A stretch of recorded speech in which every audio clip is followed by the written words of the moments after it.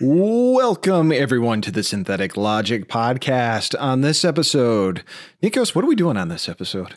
I think it has something to do with the 80s. Ooh, I love the 80s. Yes. And on this episode, we are talking about our favorite 80s movies, our top 5 favorite movies, because oh my God, when we were trying to figure this out just individually on what our top 5 was, it was quite an adventure. So this is the best 80s movies of all time, as Nikos, pointed out earlier before we started recording this. But this is our top 5 at this moment, on this day, our top 5 favorite movies of the 1980s. So it's time to get synthetic, people. Let's do this.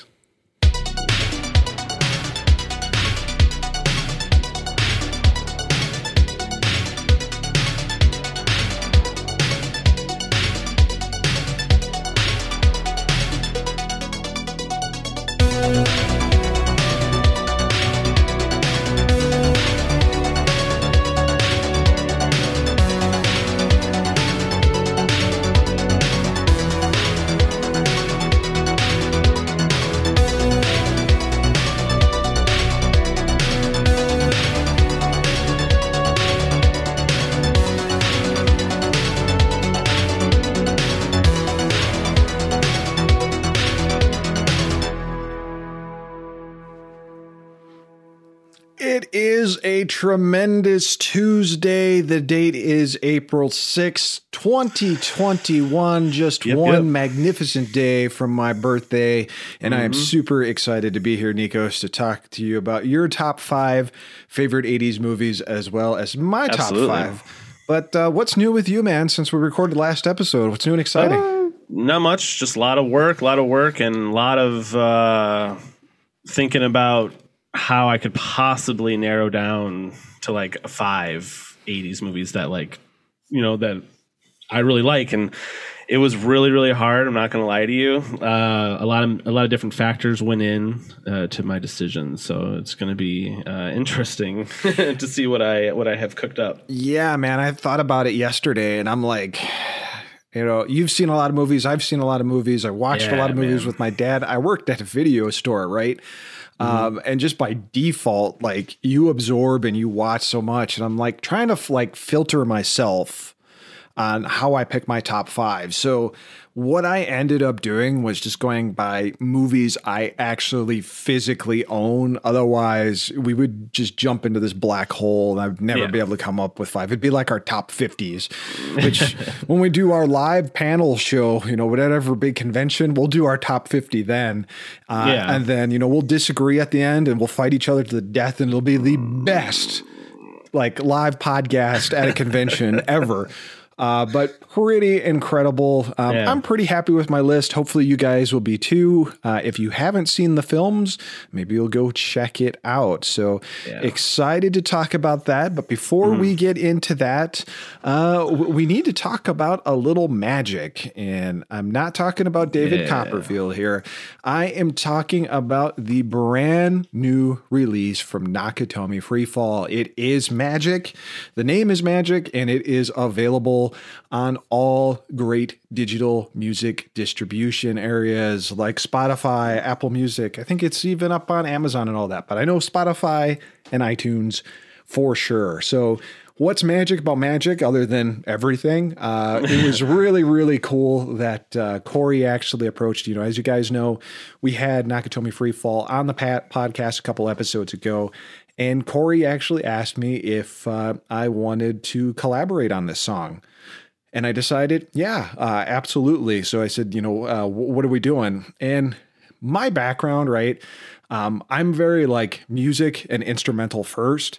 Yeah. Singing and vocals for me is kind of as far as how great I am at it, if I can even say great, I'm using heavy quotations here on video.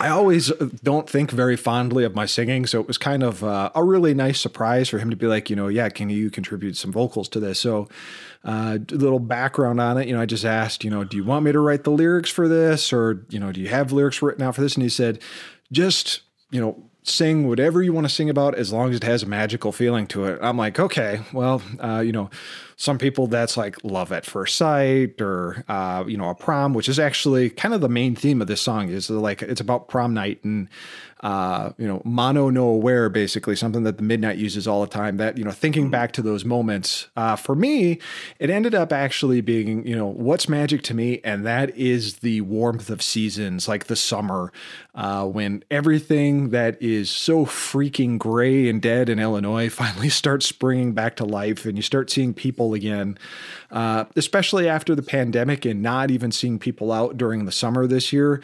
That's kind of happening now. You're seeing more and more people come back. So that's magic to me. And that's kind of what I sang about. But there are several other synthwave artists involved with this as well, which is really awesome. Nikos, what'd you think of this one? It's awesome. I love getting these songs like before everyone else. I don't know if I'm allowed to say that. Yeah, you're allowed to say that. So I get to hear like as it's being made. So for me, it's like a different feeling. The song's awesome. And I think your vocals are very good, sir. Thank you. I appreciate that. So, yeah, man, like it's cool getting to see it like be built and then I get to hear the final product. I'm like, that is a fucking tune. So thanks, man. I appreciate that. Well, we wanted to share the magic with everyone else before we get into our top 5. So here it is, straight from Nakatomi Freefall with special guest appearance by Unlimited Logic. This is Magic.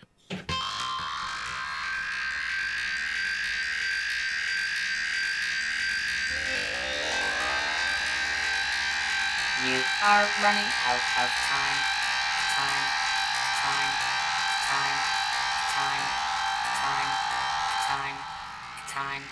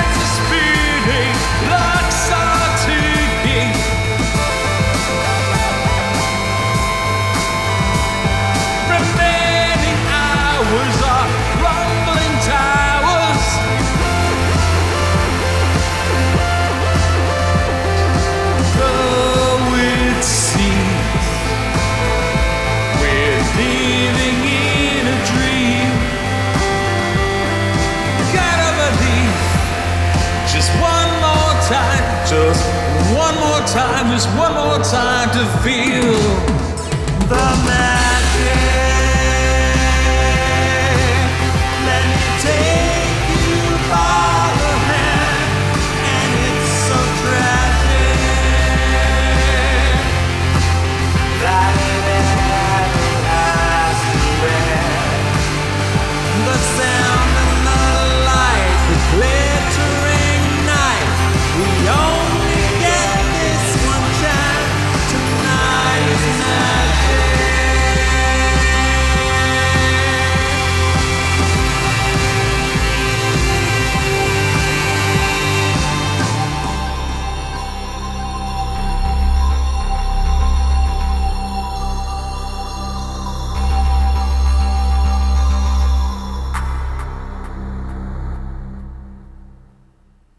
That was Magic, the Synthfam remix by Nakatomi Freefall. Great song. Once again, available on Apple Music, iTunes, which I guess is kind of the same thing, and good old Spotify. So be sure to check that out. Support Nakatomi Freefall. And again, special shout out to Corey for getting the invite out there to me to collaborate on that. It's been a while since I've collaborated.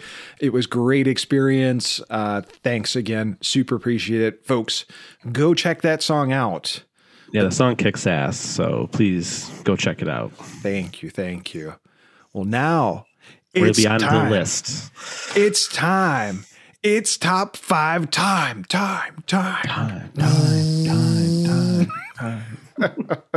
So yes, folks, we are talking about our top 5 favorite movies from the 80s. These are not, again, the best movies ever. Yes. This is a magic point in a magic place in time where we have defined that on this day, April 6th, 2021, that these are our top 5.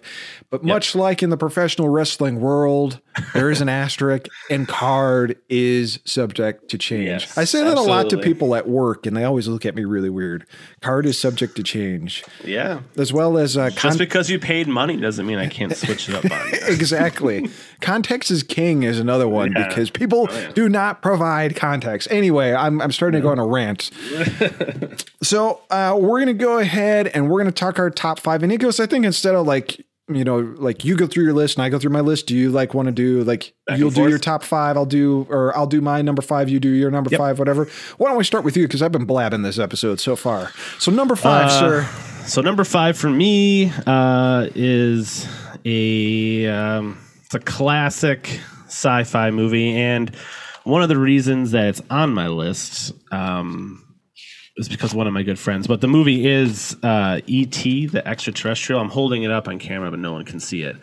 But it's a classic 80s sci-fi. I tried not to limit my choices to one specific genre or one specific time period. Because late 80s movies as compared to early 80s movies are a little bit differently. The cinematography advanced pretty quickly in 6 years, 7 years. Absolutely. They look different. Yeah. So I kind of based off my top 5 off of movies that I will quote in my everyday life, or I have quoted before and hold a special place in my heart. And this one's definitely up there. Obviously, if you haven't seen E.T., please go see it. It really is a masterpiece movie. Directed by Steven Spielberg. It's just a good movie. It's early Drew Barrymore as Gertie, and it's just a great movie. I've seen this movie, I don't know, dozens of times, and I probably cry every single time. I know what's going to happen. I know, I've seen the movie 150 times. So it's just really good, and it has so many quotable parts. One of the reasons is because of one of my best friends, Stefan. He used to, I don't know, he's just a weird kid, I guess, but we would sit, we'd be sitting around in my room playing video games, and I would look over at him, and he's literally playing with the Skittles and doing the ouch, and he had these really long hands that made him look kind of like E.T.'s hands, and he was picking up the Skittles and eating them, how he does with the Reese's Pieces in the movie, and it's just, I don't know, it's just a movie that'll always This movie will probably always be in my top 5, but you know, I don't know if it'll ever rise. It'll rise higher than that. So for those people, for those youngins that are listening to the podcast and maybe have never checked it out and they're thinking that ET is a phone provider, what is ET in a nutshell? Because I'm going to tell you, man, like when I worked at the video store and like to be like, recommend me a classic that I've probably seen 1,000 times, like ET, and to be like, the phone company? No, not AT&T, ET, yeah. The extraterrestrial. Yeah. So what was your question? Sorry. So what is ET about, basically, for those who have somehow never seen this wonderful movie? And here's another one, actually. I have people confuse this with Close Encounters of the Third Kind and get very confused. Yeah, it's unbelievable. I've had people rent Close Encounters. Now, granted, I'm talking like 25 years ago. People have maybe advanced then, but I know people that interchange the two, and it's like totally different thing. Yeah. Those movies really, like, I mean, they're kind of similar, but they're not ET. Like one's ET and one is not right. ET. So I guess to sum it up, it's just like it's a journey of a lost alien just trying to get home, and with the help of, you know, his best friends who happen to be a 10-year-old boy, they get him home, and it's just a good feel-good story, man. Like there's so many good scenes that, like, I don't know, man. Like every time when they find ET in the river and he's all white and he's dying, and how ET feels what Elliot feels, and Elliot feels what ET feels, dude. Like this movie's just so good. Like you have to watch it. Like I don't know how else to explain it. Like it's a great movie. So speaking of ET, you know, when ET came out and throughout the years, like ET is, like you said, it's a feel good movie. But here's a little pop quiz for you, Nikos. What part or what portion of ET, not the movie, but the ET brand, had a negative effect on something? A massively negative effect. The video game? Yep. Well, what's the story on that? Do you know? I know a little bit. You're the master game expert, though, so you should probably explain it. So, yeah, the ET video game, right? They basically, Steven Spielberg, like, wanted to have Atari make this game because holy crap, ET, like when it was shown to like the world before, like press and stuff like that, like everyone knew that ET was going to be a goddamn hit, right? Oh yeah, it's so much money. Steven Spielberg goes to Atari and he's like, hey, I need you guys to make an ET video game. And Atari was basically like, we can make an ET video game. I'm like totally paraphrasing this because otherwise I can go into a whole like hour podcast just on this subject. But basically, you know, the licensing deal happened, and I think the gentleman that was actually given the task of creating ET, that was Howard Scott Warshaw, actually. And he was given like maybe only like a month or two to make this game work and put this game together, right? So he made the game, and you know, in the small time frame that he had to put it out, it wasn't great. There's a lot of worse games that are so much worse than this, and a lot of people say that this is what crashed the home console market, and this was a part of the crash, which is not true. There was actually all sorts of other things that happened. This certainly didn't help, and they made so many copies. They made more copies than the actual Atari console that was sold, and that's why they got buried in a landfill. But it's notoriously known as the worst. That part of the story I knew. Yep. They got buried in a landfill, and they unburied them. They found them. Yeah. Right. Yep. And now those are worth a ton of money. So yeah, ET is known as the worst video game ever, even though that's not necessarily true. There's a lot more worse crap out there. Howard only worked with what he could at the time.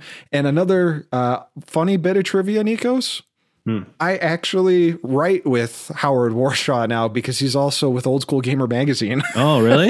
Yeah. Well, that's awesome. A small world. So kind of funny deal with that. So I'm hoping when we go to the Austin Game Convention in June that he's going to be down there with the Old School Gamer magazine booth so I can pester him about some questions. He's got a great book out, but kind of funny little story about that. Yeah. So like just to give people an idea of how big this movie was. I have it right here. It said it was, I think it was in 1983.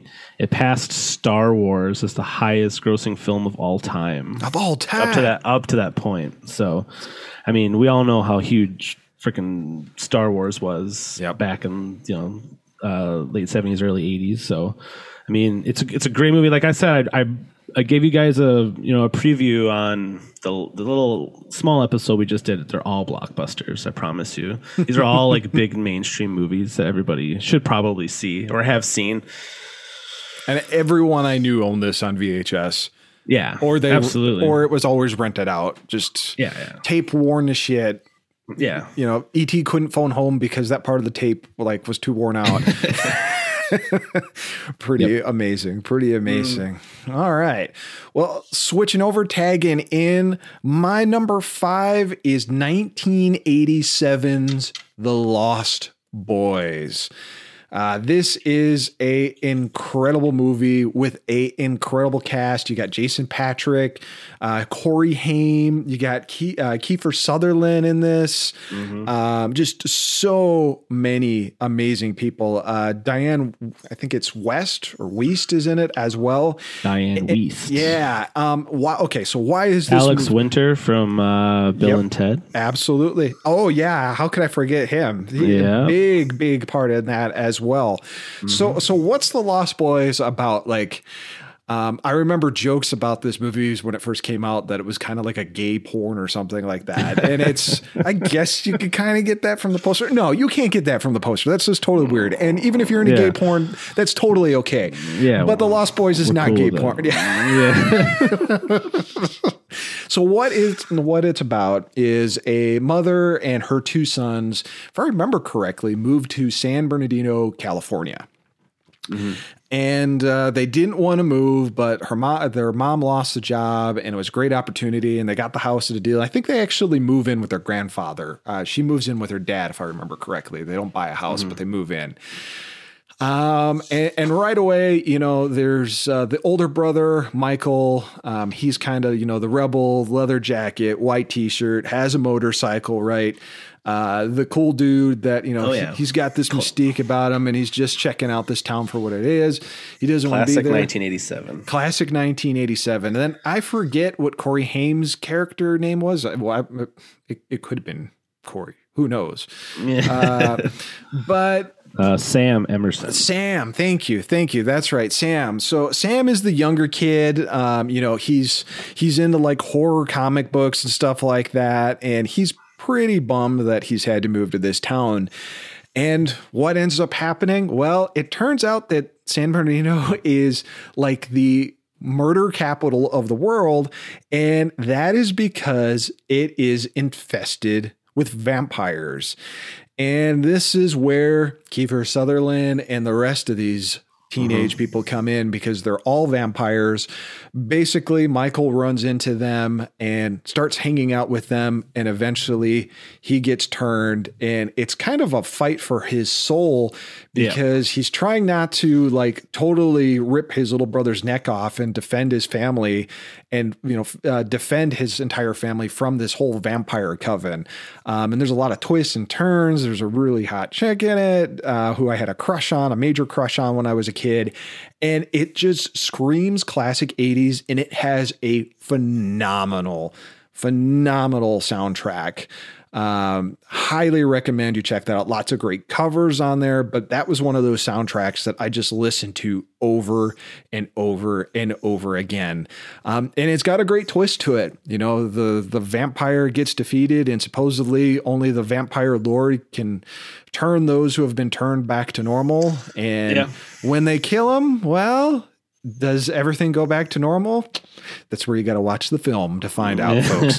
But it is definitely worth checking out. I have it on Blu-ray. Looks just as phenomenal as it did when I first watched it. But God, what a classic Great movie. It had some sequels. Sadly, they were direct to video. Not that's what I so was gonna good. talk about. Like the sequels are just like, whoa. Yeah, They're direct to the video. yes, like very, very direct to video. $5.99 at the grocery store. Yeah, bin. try to bring the Frog Brothers back. It just doesn't really work. But they tried. They did try. But overall, great movie. So that's my number 5, The Lost Boys, 1987. Heck yeah, man! It's a great movie. I've only seen this movie one time.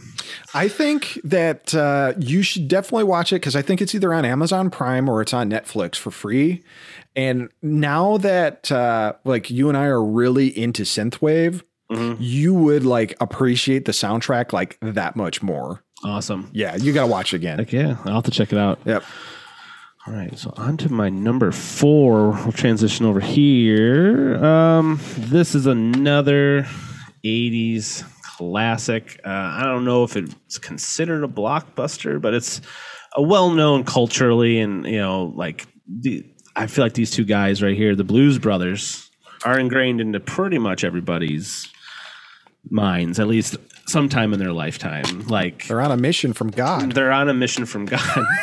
It's the 1980s. It was made in 1980, and it stars Dan Aykroyd as Elwood and John Belushi as Juliet Jake. And this movie, it tells a story. I don't want to say of redemption because they end up going to jail, but they're doing it for the right reason. They're on a mission from God, like Mike said. I've been to that jail. Joliet. Yeah. Joliet Jake. Yep. Exactly. Yep. Pretty amazing. And it's just great. And the movie features so many musical numbers, like from like outside, musicians. Like, I mean, the list is insane. It's like James Brown, Cab Calloway, Aretha Franklin, Ray Charles, Shaka Khan, John Lee Hooker. Like, I mean, the list goes on and on and on and on. And like all the supporting characters, Carrie Fisher's in it. Like randomly, John Candy's in there. It's a stacked movie, talent wise. And if you're into like musical comedies, I would have to say for me, it's my favorite like musical comedy, if you want to call it that, of all time. And this movie has just had such a profound impact on me. Like they're obviously from Illinois. Me and Mike from Illinois. Yep. They spend a lot of the time at the end of the movie traversing through Lake and McHenry County, which is where we're from. That's where they're giving out the flyers. And if you're from Illinois, it's pretty much this movie's iconic because it's set in Chicago, which to me is the best city in the world. It's so good, man. You know what? It's been such a long time since I've seen this. I think the last time I saw it, it was on WGN, and I'm talking like standard definition WGN. It's been a long, long time. It might be time to pick that up and watch it. Am I on crack, or did they do a sequel to this? Yeah, Blues Brothers 2000. Okay. And it's not as obviously John Belushi's not in it, so yeah, because he passes away. But it's not. It has some good music in it. I do like the music in the movie, but like the overall like plot point, everything is just like it's not as good as this one, obviously. Did you know there was a Blues Brother Nintendo and Super Nintendo game? I did not. Yeah. They're also on a mission from God in that game. Are they on a mission from God to ruin video games like E.T., or is it actually good? So it literally got 2 screenshots in Nintendo Power, which isn't a good sign. And I think Ocean Software created it, which they're known as like pioneers over like in the UK, but in the US, their games are, I'm not trying to be mean, they're very European games, which means they're really floaty and not very fun. It looked like a hard pass to me. I think there were I think there was a Blues Brother game for NES and SNES, and I think there was a Nintendo 64 Blues Brother 2000 game. I think I remember seeing that, but I did not see the original. Yeah, they're side scrollers, funny enough. Right? How, like, what do you do? Like, you know what? We need to have, when we start doing these live, either at a convention or when we start like streaming these, we need to do like a blockbuster movies converted to video games that people have played. Like we would do Blues Brothers and Wayne's World, because Wayne's World was also a video game, and that actually did get coverage in Nintendo Power. And I'm like, they paid you guys a lot of money for this because this looks like pure dog shit. What do you know what happens in that game? In Like Blues Brothers or Wayne's World? No, Wayne's World. I think you're trying to get the guitar. Or wait a minute. I think that's like the first stage. I think aliens have abducted Garth or something. It's really. Oh wow, they go there. They go there. They go there, man. That's awful. Yeah. Yeah, we'll have to check those out. That's some alcohol and a podcast waiting to happen. Yeah. But I mean, I can read this little thing give you like a quick synopsis of what the Blues Brothers is about. Absolutely, yep. It's straight ripped off of Wikipedia. I'm just gonna say it, but it does a good job of explaining. So, Are you okay if I read that? Yeah. The Wikipedia police aren't going to come at us. So all right. Well, I don't know. I don't know. Wiki. All right. That you're getting hauled to jail. They just softly whisper "wiki" in your ear. That's how you know when they're coming. Yeah, wiki. Shit. All right. The Blues Brothers. The story is a tale of redemption for paroled convict Jake and his blood brother Elwood, who set out on a mission from God to save from foreclosure the Catholic orphanage in which they were raised. To do so, they must reunite their R&B band and organize a performance to earn $5,000 needed to pay the orphanage's property tax bill. Along the way, they are targeted by a homicidal mystery woman, Carrie Fisher, neo-Nazis. I hate Illinois Nazis. And country western band, all while being relentlessly pursued by the police. And I think pretty much sums it up. Yeah, it sums it up very well, because I think you hit the key there that every person who lives in Illinois and owns a piece of property identifies with is extremely high property taxes. Yeah, absolutely. Although 5,000 isn't that bad. Good God. Wow. But inflation, yeah. Makes sense. It's probably sense. about it's $50,000-$60,000. Yeah, good God. Great movie. Doesn't surprise me. Great movie. I'm going to have to check that out again. It's been too long. It's quotable. Yeah. It's like, like 108 miles from Chicago. Yeah. We got a half tank of gas, a half pack of cigarettes. It's dark and we're wearing sunglasses. Is that a steel book you have there of the Blues Brothers? Yes, it is. I love steel books. Yep. It's one of my own. I think it might be one of my only steel books. Yeah. To be honest with you. At one point, I almost got heavy into collecting those, and I was like, no, I need to. It's cool. Yeah. I mean, people at home can't see it, but it has them with their glasses, and they have their names on their knuckles, and on the back it just says they're on a mission from God. It's I love it. Very nice. Yeah. All right. Well, to grab the stick from you here, my number 4 is Akira, released in 1988 and directed by Katsuhiro Otomo. I think I'm saying that correctly. To throw things off and make things really weird, I thought I would actually throw animation into this, because this played a huge part in so many different things for me. But Akira is a anime, and it is a full-length anime that even though it was released in 1988, later compared to some other anime movies out there, this was amazing, and it had huge impact really across the world. What is this movie about? It's actually adopted from a manga, Akira being I want to say a 6-7 volume release of comics. And Akira, the movie, is a pretty abridged version of those different volumes. They probably cut out, about 45% of the story in the actual movie. And funny enough, as you could probably imagine, most people prefer the original manga volumes. But myself, who grew up on the original Akira anime movie for years and didn't read those books until just last year, honestly, I thought the story was so overblown and long that I was like, I just want to get back to the original anime movie release because I think, there were a lot of open questions in it, but it covered. So what is it about? Neo Tokyo is about to explode. Essentially, the Third World War has happened and Tokyo was blown to crap. And this is years after, and, cities are back in order. Tokyo is gone, but Neo Tokyo is in its place. The Olympics are right around the corner. It's really crazy. There was this big catastrophe with a virus that killed a whole bunch of people. If you read like 2020 and Akira references with like our pandemic and everything that's happening, it's really creepy, like how much stuff happened in that movie. And it's like the same year. Yeah, it's like set like a year? Yeah. 2019 the movie's set in, right? Yeah.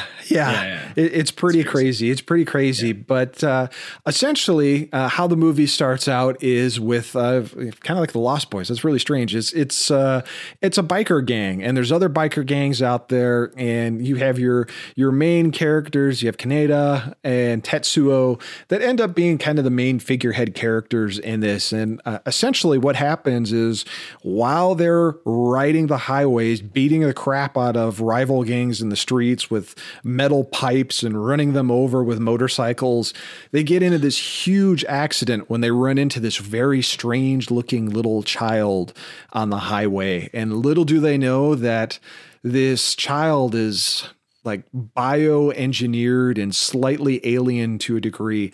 And Tetsuo, just having contact with him, has essentially awakened in a sense and now has these powers. And he basically goes berserk and starts like tearing the city to pieces again. And there's a potential possibility that he could bring back Akira, which was the cause of World War III and why Tokyo exploded in the first place.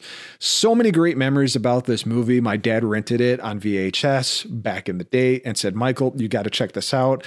I was pretty little, right? I mean, I was born in 1983. This came out in 1988. So I didn't have many years, and I'm seeing anime boobies and people getting ripped apart and everything. And I was like, oh my God, this is amazing.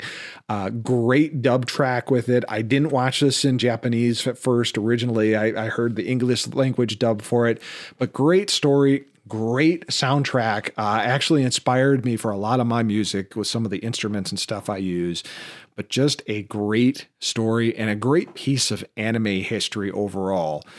It's been re-released so many times. You can see it anywhere. You can see the original release. It's on Blu-ray. They just released a 4K version of it, though I guess they botched the 4K release. I'm waiting for them to fix that so I can get a copy because I want to see Akira in 4K Ultra HD with all the fancy lighting and all the trimmings. Super excited about that. But just what a great movie.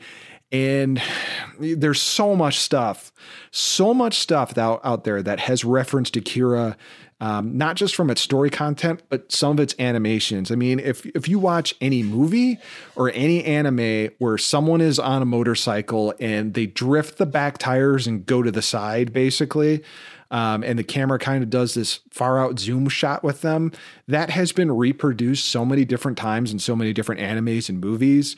That came from Akira. Akira made that shot, and it's been like homaged so many times. So yeah, just absolutely incredible movie. Yes, I unfortunately have not seen this, but it is going to the top of my list. You must watch. Yeah, I must watch because I'm going through the Wikipedia and it looks awesome. Yep.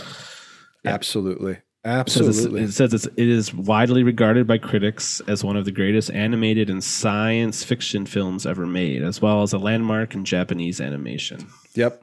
Huge impact. Did it have like a cyberpunk? Does it have like a cyberpunk feel to it? Or? Oh, yeah. I mean, it's not as cyberpunk as a cyberpunk, 2098 or whatever it is. Yeah. But it's got a little bit of cyberpunk feel to it, more post-apocalyptic cyberpunk feel, kind of like Shadowrun. That's probably a bad example. But yeah, not super cyberpunk. Let me put it this way. You've seen Ghost in the Shell? Mm-hmm. It's not as it's not as cyberpunk as Ghost in the Shell. It's got those feelings to it. It does got a little bit of cyberpunk to it, but it's more post-apocalyptic punk than cyberpunk, I would say. Okay. Yeah. Nice. Cool. Yeah, like I said, I'm definitely gonna have to watch that one because I liked everything you just said, pretty much. So I checked all the boxes for me, Mike. Nice. So I think we're on what, number 3?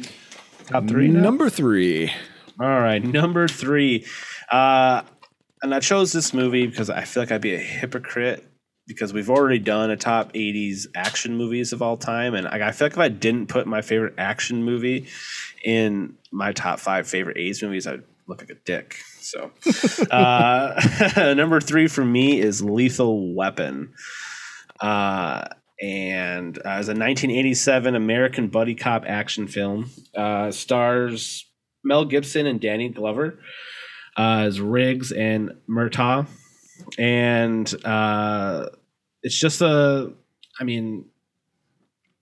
it grossed $120 million off of a $15 million budget. Damn. It was nominated for Oscars, actually. And, it spawned so many, sequels and television series and things like that. I forgot there was a television series. Oh, yeah. How many, comedy, other comedies have referenced this? This created in an entire subgenre, yeah, of movies, the buddy cop. And I believe, I don't know if it's Richard Donner or Shane Black who wrote it, recently did a movie, The Nice Guys. I don't know if you've seen that. Yep. With Russell Crowe and Ryan Gosling. That's a great movie. It's written by the same guy who wrote Lethal Weapon, and I think it's that movie, The Nice Guys, is up there with this. I love The Nice Guys. It's such a good movie. I need to watch it. Yeah, it's a good one. So I don't want to go into too much detail because I'm pretty sure I went into it at length in the last episode. So I'll just make it quick. It's to me, like I said, it was my favorite action movie of the 80s, and it beat out so many other good films on my list. And I don't know. It's just a good movie. Yeah, man. This is one that anytime I see it on, you have to watch a little bit of it. Yeah. Even if you don't have the time to, you're like, oh, I got to watch a couple minutes. There's so many great scenes in this. And like you said, we talked about it on the episode, but again, one of the most iconic moments for me, there's many in this movie, is right when Mel Gibson's character in the beginning, he's thinking about just blowing his brains out. And that scene was just so well acted. And I remember watching it with my mom, asked her why is he doing that? And, and she kind of explained the situation. So, impactful movie for sure in all levels. Yeah. Funny, emotional, has the action. You can't go wrong with it. The sequels, not bad. Second one was good. Third one, I think, kind of jumped the shark a little bit. And the fourth one, when Jet Li came in, it was kind of did they do a fifth one? I don't think so. Okay. It stopped at 4. Okay. Not yet. Yeah. I'm sure it'll happen. I'm getting too old for this shit. Now I'm really old. Yeah, now I'm really, really, really old. It's a good one. Absolutely. Absolutely. Well, my number 3 is another animated film. It's the last animated film I have in my top 5, but this is Golgo 13, which was released in 1983. So the movie is, holy crap, 37 years old now. 37 years. What is Golgo 13 about? Well, it is again another adaptation from the manga comics. Golgo 13, as far as we know, is a Japanese super spy. He is the Japanese James Bond, but the James Bond that he plays is more closer to the books of James Bond than he is the movies James Bond. If you're not familiar with what that means, in the James Bond books, James Bond's an asshole, and he's a murderer. A lot of time when you read the books, you're this guy is just a really good dude. Yeah. He's actually, pretty gruesome and pretty cruel. They kind of back that off in the actual movies because, he's a hero character. Well, that's not fun. Yeah, exactly. Exactly. Well, Golgo 13 is a similar thing. He is a paid assassin. And his weapon of choice, he can basically kill you with anything, right? But his specialty is sniping. And his specialty weapon is, and Nikos, now you're going to know why, every time Sean picks up the M16 that I get all excited because Golgo 13's signature sniper rifle was a custom M16 that he used to put all his targets down. So what is this particular movie about with Golgo 13? This is actually called The Professional Golgo 13. Golgo 13, it starts out immediately with this guy that is basically, he's either taking this really high role as a CEO or maybe he's taking over as the president. I don't remember. That's a little sketchy at that part. But basically, as he gets up the podium after, I think it's a CEO thing because his father is stepping down and he's giving it to his son. And his son gets up on the stage after his father has talked about him. He waves, the son waves to his wife and his kids, and he waves to the crowd. And as he does it, a bullet goes straight through his head, killing him instantly. Holy shit. So the father is absolutely outraged by this and wants to know who did it. And he figured out that it's Golgo 13, the man with the custom M16. And he hires every single serial killer, murderer, assassin, anyone that could possibly kill Golgo 13, he comes after him with. And there are just these incredible scenes, like with hand-to-hand combat, driving, and just these absolutely phenomenal sniper scenes where Golgo 13 is pulling off these incredible shots that just do not seem possible. I won't spoil it for you because you should check it out. But there's I haven't seen it, so I'm definitely gonna. There's a huge twist at the end that makes it very, very much worth watching. There was also an anime series adapted from this, but this again was one I saw. It came out in 1983, but my dad rented it late in the 80s because he was getting into anime in a sense. And again, he was like, "Son, you got to check this out." And the reason he said you got to check this out is because he recognized the name. Golgo 13 actually came out as a video game on the NES in North America, and that was the first time I recognized it, and he recognized it. So I played the game before I played the movie.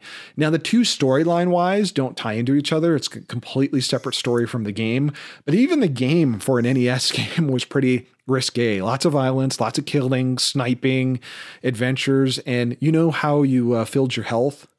Mm-hmm. You took a prostitute to a hotel or one of the female agents and she raised your health. That's And I'd be like, "Dad, what are they doing?" Because it would show like an outside shot of the hotel room and it would look like she was like going down on him. Jesus. Yeah. I was like, "Dad, what's going on?" He's like, she's giving him a massage. Just doing stuff. Too funny. But yeah, definitely worth checking out. Golgo 13 is a badass. So anytime I hear the M16 being used in Warzone, I instantly think about it. Catchy theme song too. Definitely check that out. There's a couple more movies that came out. Like I said, a series came out. And there's also Golgo 13 Queen Bee, but I barely remember that one. Golgo 13, The Professional, is the one to check out. Nice. I'm gonna have to check it out because, like I said, I haven't seen that, and I'm so happy that I predicted that last week. That a good majority of the movies you were gonna say I was not gonna see. I was right. Nice.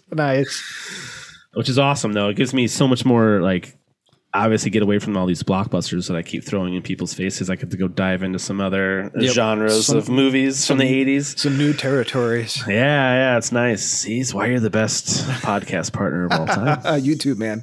Let's I learned so much from you. So I'm gonna go ahead and do my top or my number 2, and this is a classic 1985 science fiction film directed by Robert Zemeckis. I'm definitely talking about Back to the Future, and it was written by Robert Zemeckis and Bob Gale. Stars Michael J. Fox, Christopher Lloyd, Leah Thompson, Crispin Glover, Thomas F. Wilson. And the story's obviously it's set in 1985. The story follows Marty McFly as he accidentally, he kind of does it on purpose, but he accidentally gets sent back in time to 1955 because of a DeLorean built by his eccentric doctor, Doc Brown, played by the ever wonderful Christopher Lloyd. And when Marty goes back in time, he inadvertently messes up his parents' meeting. So his mother actually falls in love with him, and he has to, at the end of the movie, make his dad so desirable that he'll be born because if his parents don't get together, he doesn't exist anymore. And it's such a great movie. It's inspired so many subgenres and all these different theories about how the movie and time travel. It really made people think like, oh, is time travel actually possible? And wasn't that a line like most recently in the last Avengers movie, like with time travel, where they were talking about it, and they're like, "Are you saying Back to the Future's bullshit?" Yeah, yeah. I think that was the last Avengers movie. Yep. But the cast is awesome. Obviously, Michael J. Fox plays Marty. Christopher Lloyd plays Doc. Leah Thompson plays his mom. Crispin Glover, the dad. And Thomas F. Wilson is one of the best bad guys, or just bullies in a movie, probably of all time, as Biff Tannen. Biff. So it's such a good movie, and it has a couple different sequels. It has actually Back to the Future Part 2 and Part 3, which were both, those movies were actually filmed at the same time. So they were released only like 6 months apart. And were they? Yeah, they filmed both of those movies back to back. 1 and 2. No, 2 and 3. Oh, okay. I was like, holy crap. No, 2 and 3. Okay. Still, I had no idea.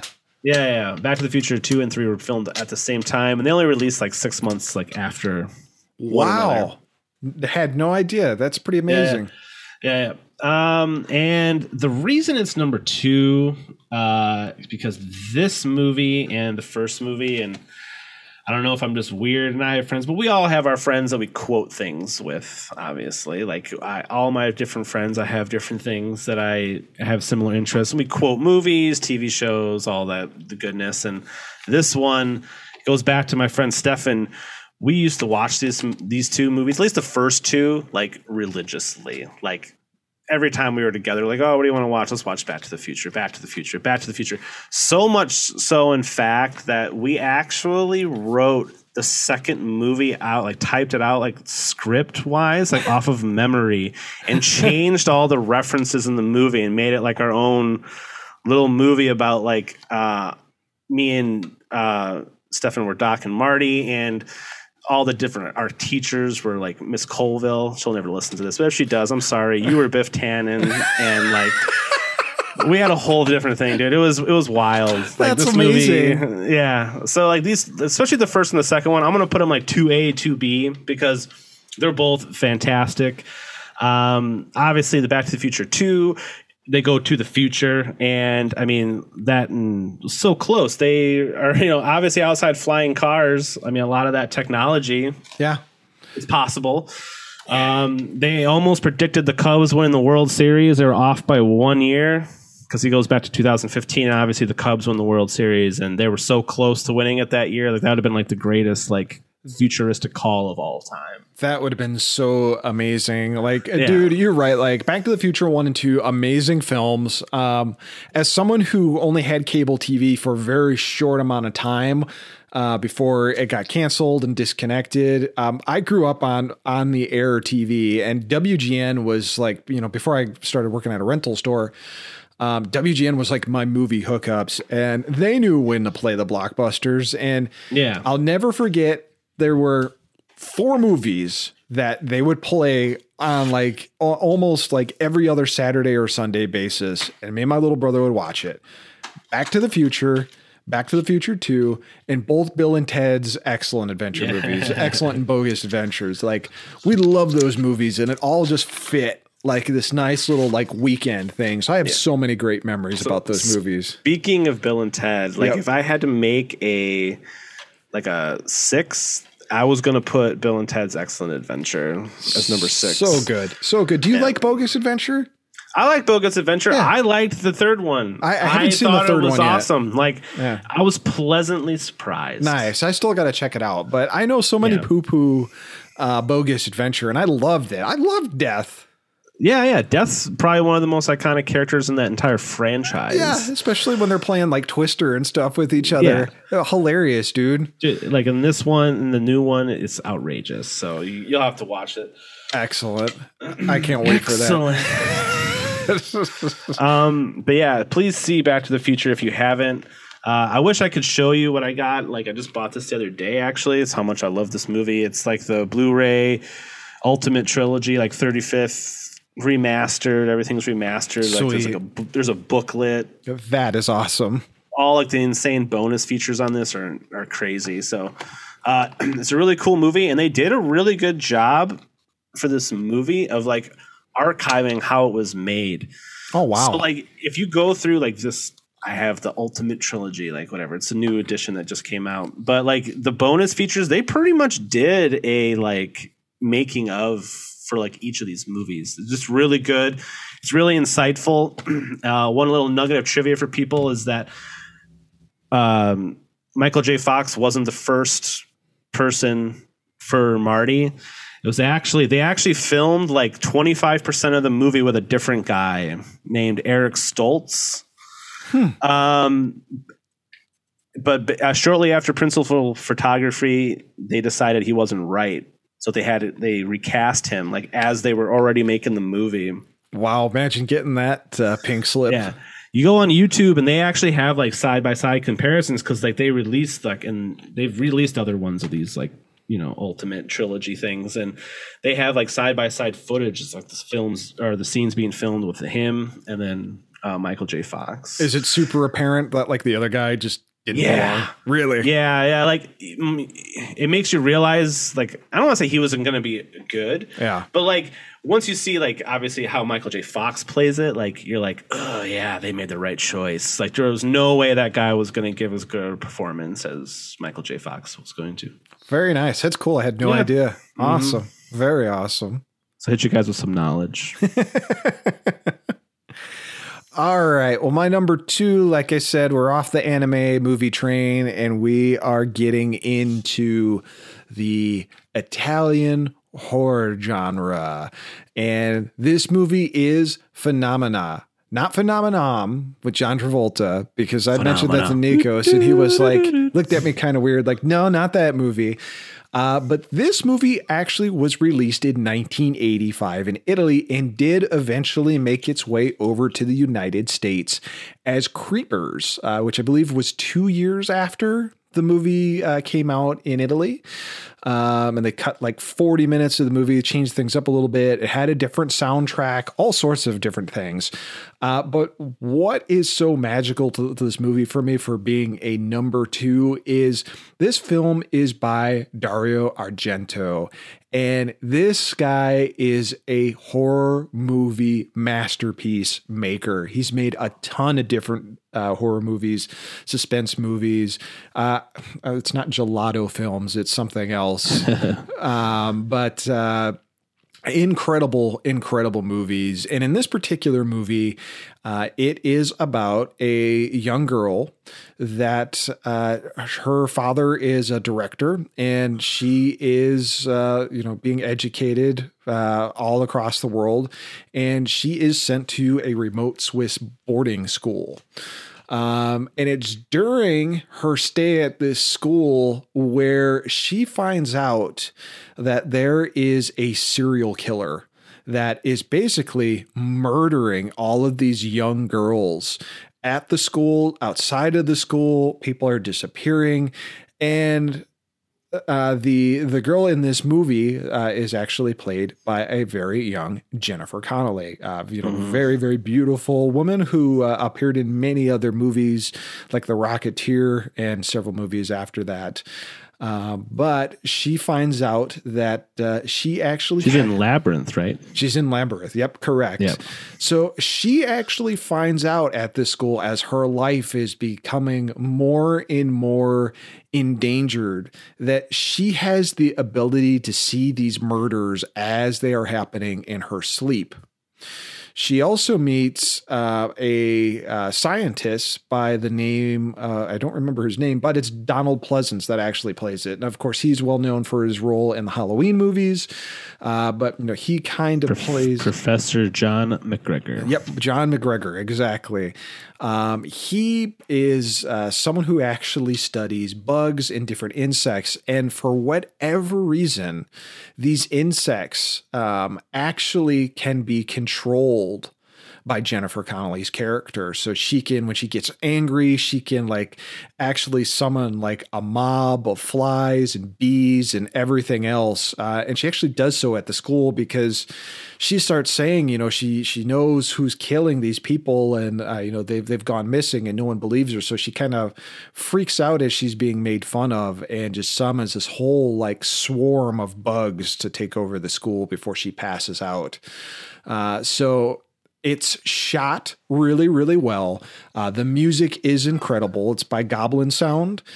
And the deaths are just so gruesome, even down to finally discovering who the serial killer is and why they are doing this is just incredibly amazing. Again, I got this on Blu-ray a couple years ago to watch it on Halloween, and it's just shot so well in the Swiss countryside. Like, it just has this look to it. Ultra creepy, ultra awesome, and funny enough, inspired the game Clock Tower all the way down to like the mansion, as well as the look of the main character in that game. Pretty amazing. Nice. This is another one I haven't seen. I'm going to have to watch. It's definitely worth watching. Again, is there a version I should watch? I would definitely watch Phenomena. Don't watch Creepers, because Creepers has the different soundtrack to it. It's more of a metal soundtrack to it.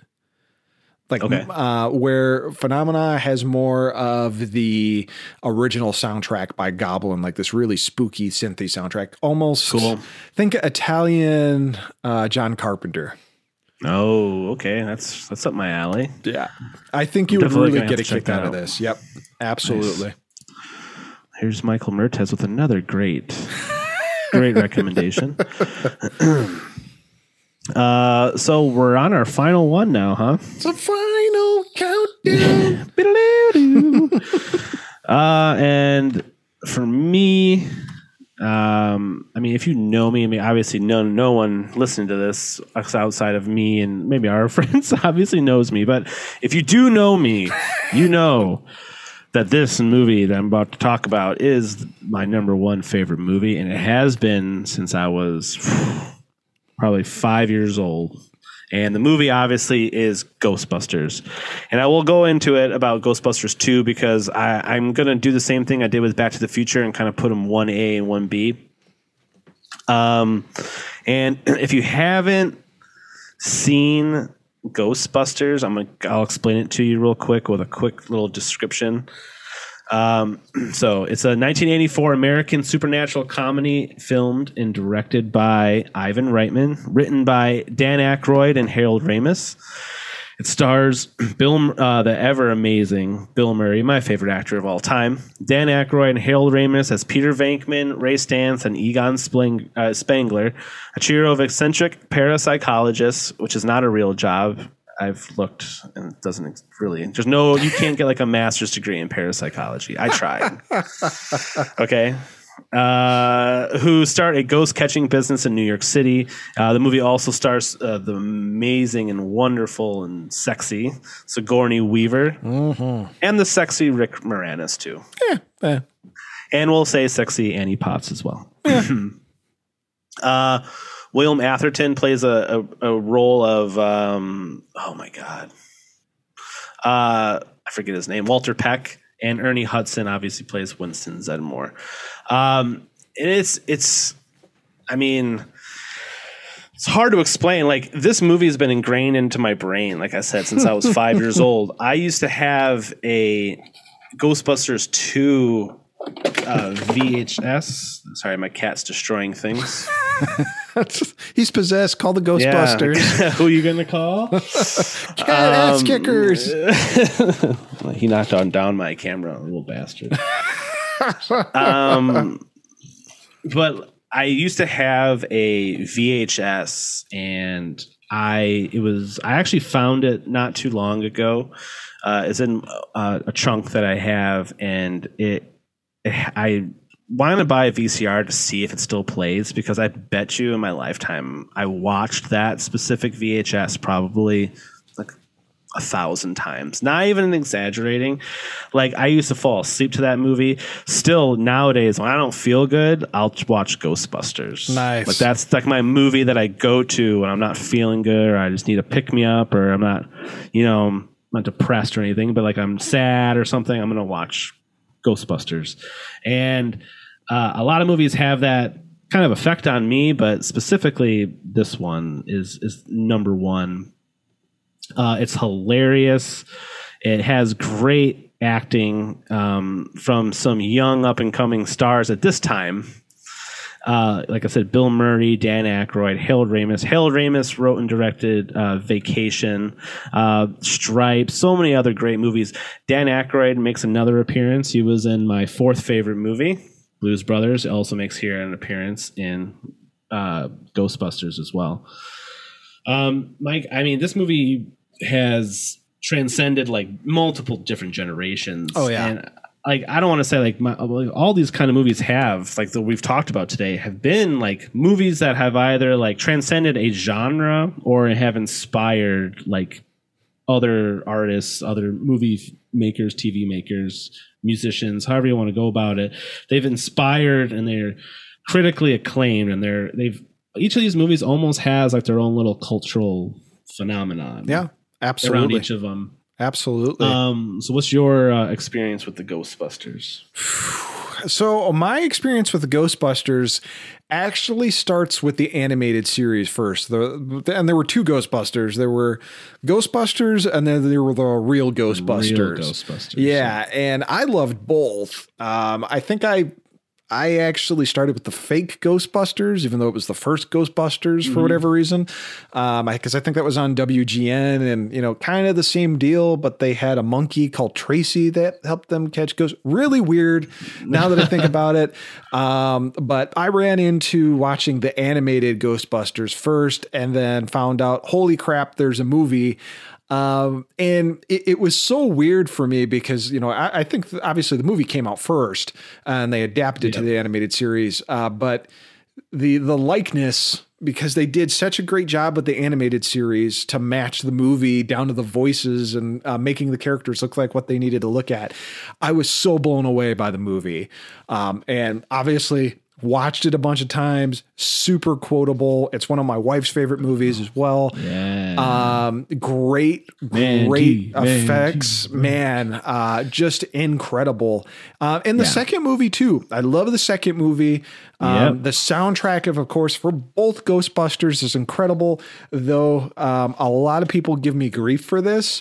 One of my favorite songs from the Ghostbuster soundtracks is On Our Own by Bobby Brown. Mm-hmm. And I love that music video. Like, if there was a song I could like redo or cover, it would be that song. Great beat. Please do that. I beg you.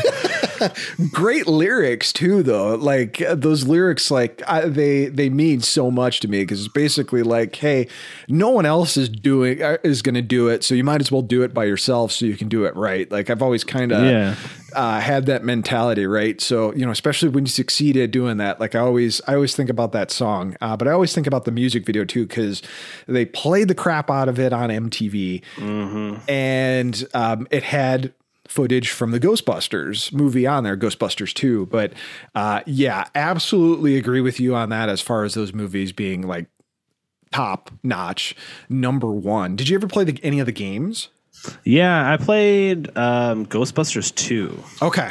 I believe. Okay. And I believe that was the one of the levels you were in the Ghostbusters car, and you had to like kind of weaving in and out of traffic and shoot the slime gun. Okay. Okay. I think. Now, was it for? I think it was for Nintendo as well, but I know it was for Genesis, right? I think that's for the one I played was for regular and Super Nintendo, or not? No, the NES. Okay. But so you never played the original Ghostbusters, huh? No, I don't think so. Or one of these days we're gonna play that, dude. It's such a tremendous, disappointing piece of shit. I mean, all of it. I picked great movies, but their video games sucked asshole. Everyone, so I'm very sorry. Yeah, it was. Hopefully, Howard didn't also create that game, and I just totally buried him on this. Yeah, sorry, Howard. But the game wasn't that good. I'm sorry. But yeah, not such a good game. But I think the second one was better. But I always love Ghostbusters too because I always throw this random trivia out to everyone. They used an NES Advantage to control the Statue of Liberty. Yes. Oh yeah, absolutely. Yep. And like, just to show you how like much of an impact this movie's had on my life, it's not an embarrassing story, I guess. But so last May for my birthday, I was furloughed, obviously because of COVID. I was unemployed, sitting at home and not really feeling too good about what was going on. COVID is scary. Like, am I going to go back to work? Am I going to lose my job? A lot of uncertainty. And on my birthday, my wife, or my now wife, she wasn't my wife then, but now she is my wonderful wife, Courtney. She got me a cameo from Ernie Hudson. Yeah. And it caught me off guard so much. Like, she played it initially, and I'm like, oh, that's cool. It's a video of Ernie Hudson. And he's like, hey, Nikos. And I'm like, what the hell is going on? And it was literally the first time I watched it. I feel like I blacked out a little bit. I had to watch it again because I was just like, was that for me? I'm so confused. And I watched it again. And I literally started crying, happy tears. And you can ask her. We'll bring her on here sometime and she can tell the story. I was legitimately crying, happy tears, into her, hugging her and being like, thank you. I needed that so badly at that moment in time. And it was Ernie Hudson, Ghostbusters. It was the perfect thing that she ever could have gotten me. That's how I knew I was marrying my best friend. It was the coolest thing, man. Yeah, dude. I remember when you put that up and when she put that up, and that was just that was before Cameo was huge too. Cameo was kind of still a small thing. Yeah, it dude. wasn't. that was an awesome present. I was jealous personally. Yeah, it was great. And you bring up Ernie Hudson. He was at Midwest Gaming Classic 2 years ago. He actually did a panel there. Nice. And I love that man. He's probably going to be back in November. Just saying. And Dan Lucen, who I won't say I'm friends with, but I'm kind of an acquaintance with and talk to him from time to time. He said that Ernie Hudson is one of the most coolest down to earth, celebrities ever. And I've heard great things. The guy is not picky about things. He's really accommodating. And, Dan told us that, Ernie Hudson was like, hey, you got my number, stay in touch. And Dan was like, don't tell me that, because if you tell me to stay in touch, I'm going to text you. And Dan was like, whatever. He's probably just being nice and he's probably not actually going to text me back. But he says that he can text him and he has 30-40 minute conversations with him via text message or phone call. Yeah. He's just this legit nice awesome dude. And even down I'm very jealous of this person. From what I understand, dude, he was booked for Midwest Gaming Classic, and he called Dan and said, hey, just letting you know that my normal flight to get in there isn't going to work. And Dan was like, I understand you're busy and everything. He's like, oh, no. He's like, I'm not calling you to say I'm canceling. I'm letting you know that I'm booking a red-eye flight tonight so I can be there, but I'm going to be there earlier. If someone can pick me up, that's great. Otherwise I'll figure it out, but I'm absolutely positively going to be at the show because I don't want to disappoint the people that are coming to the show. So I'm going to do whatever I can. And Dan's like, you're so cool. Yeah. You were the greatest human being of all time. So yeah, just super awesome guy. Incredible guy. Incredible movie. Absolutely. When is the Midwest Gaming Classic? November. Let me see. November. Okay, I'm coming. November to remember. Yeah. Are there specific dates or no? There's specific dates. Yeah, it's a Saturday and Sunday thing. I'll grab the dates for you. But Okay, you got to cool. come. That's awesome. Hell yeah, dude! If I can meet Ernie Hudson and I mean, you're a big deal now, so I mean, I get to watch you do your thing. I'll just be like, I'm here with Mike. I get to operate the booth. Yeah, exactly. The old school gamer booth. Are you hungry, Mike? I'll go get you a sandwich. What do you want, man? Sandwich boy, where are you? Sandwich boy. That's hilarious. I'm just gonna like put you over as the enforcer, though. I'd be like, this guy has to come with me. Yeah, I'm just gonna stand there in like a suit, like Wardlow. Yeah, there you go. That's amazing. As jacked as Wardlow, but I mean, no, we'll make it work. We'll make it work. You can be intimidating. It works. Yeah, absolutely.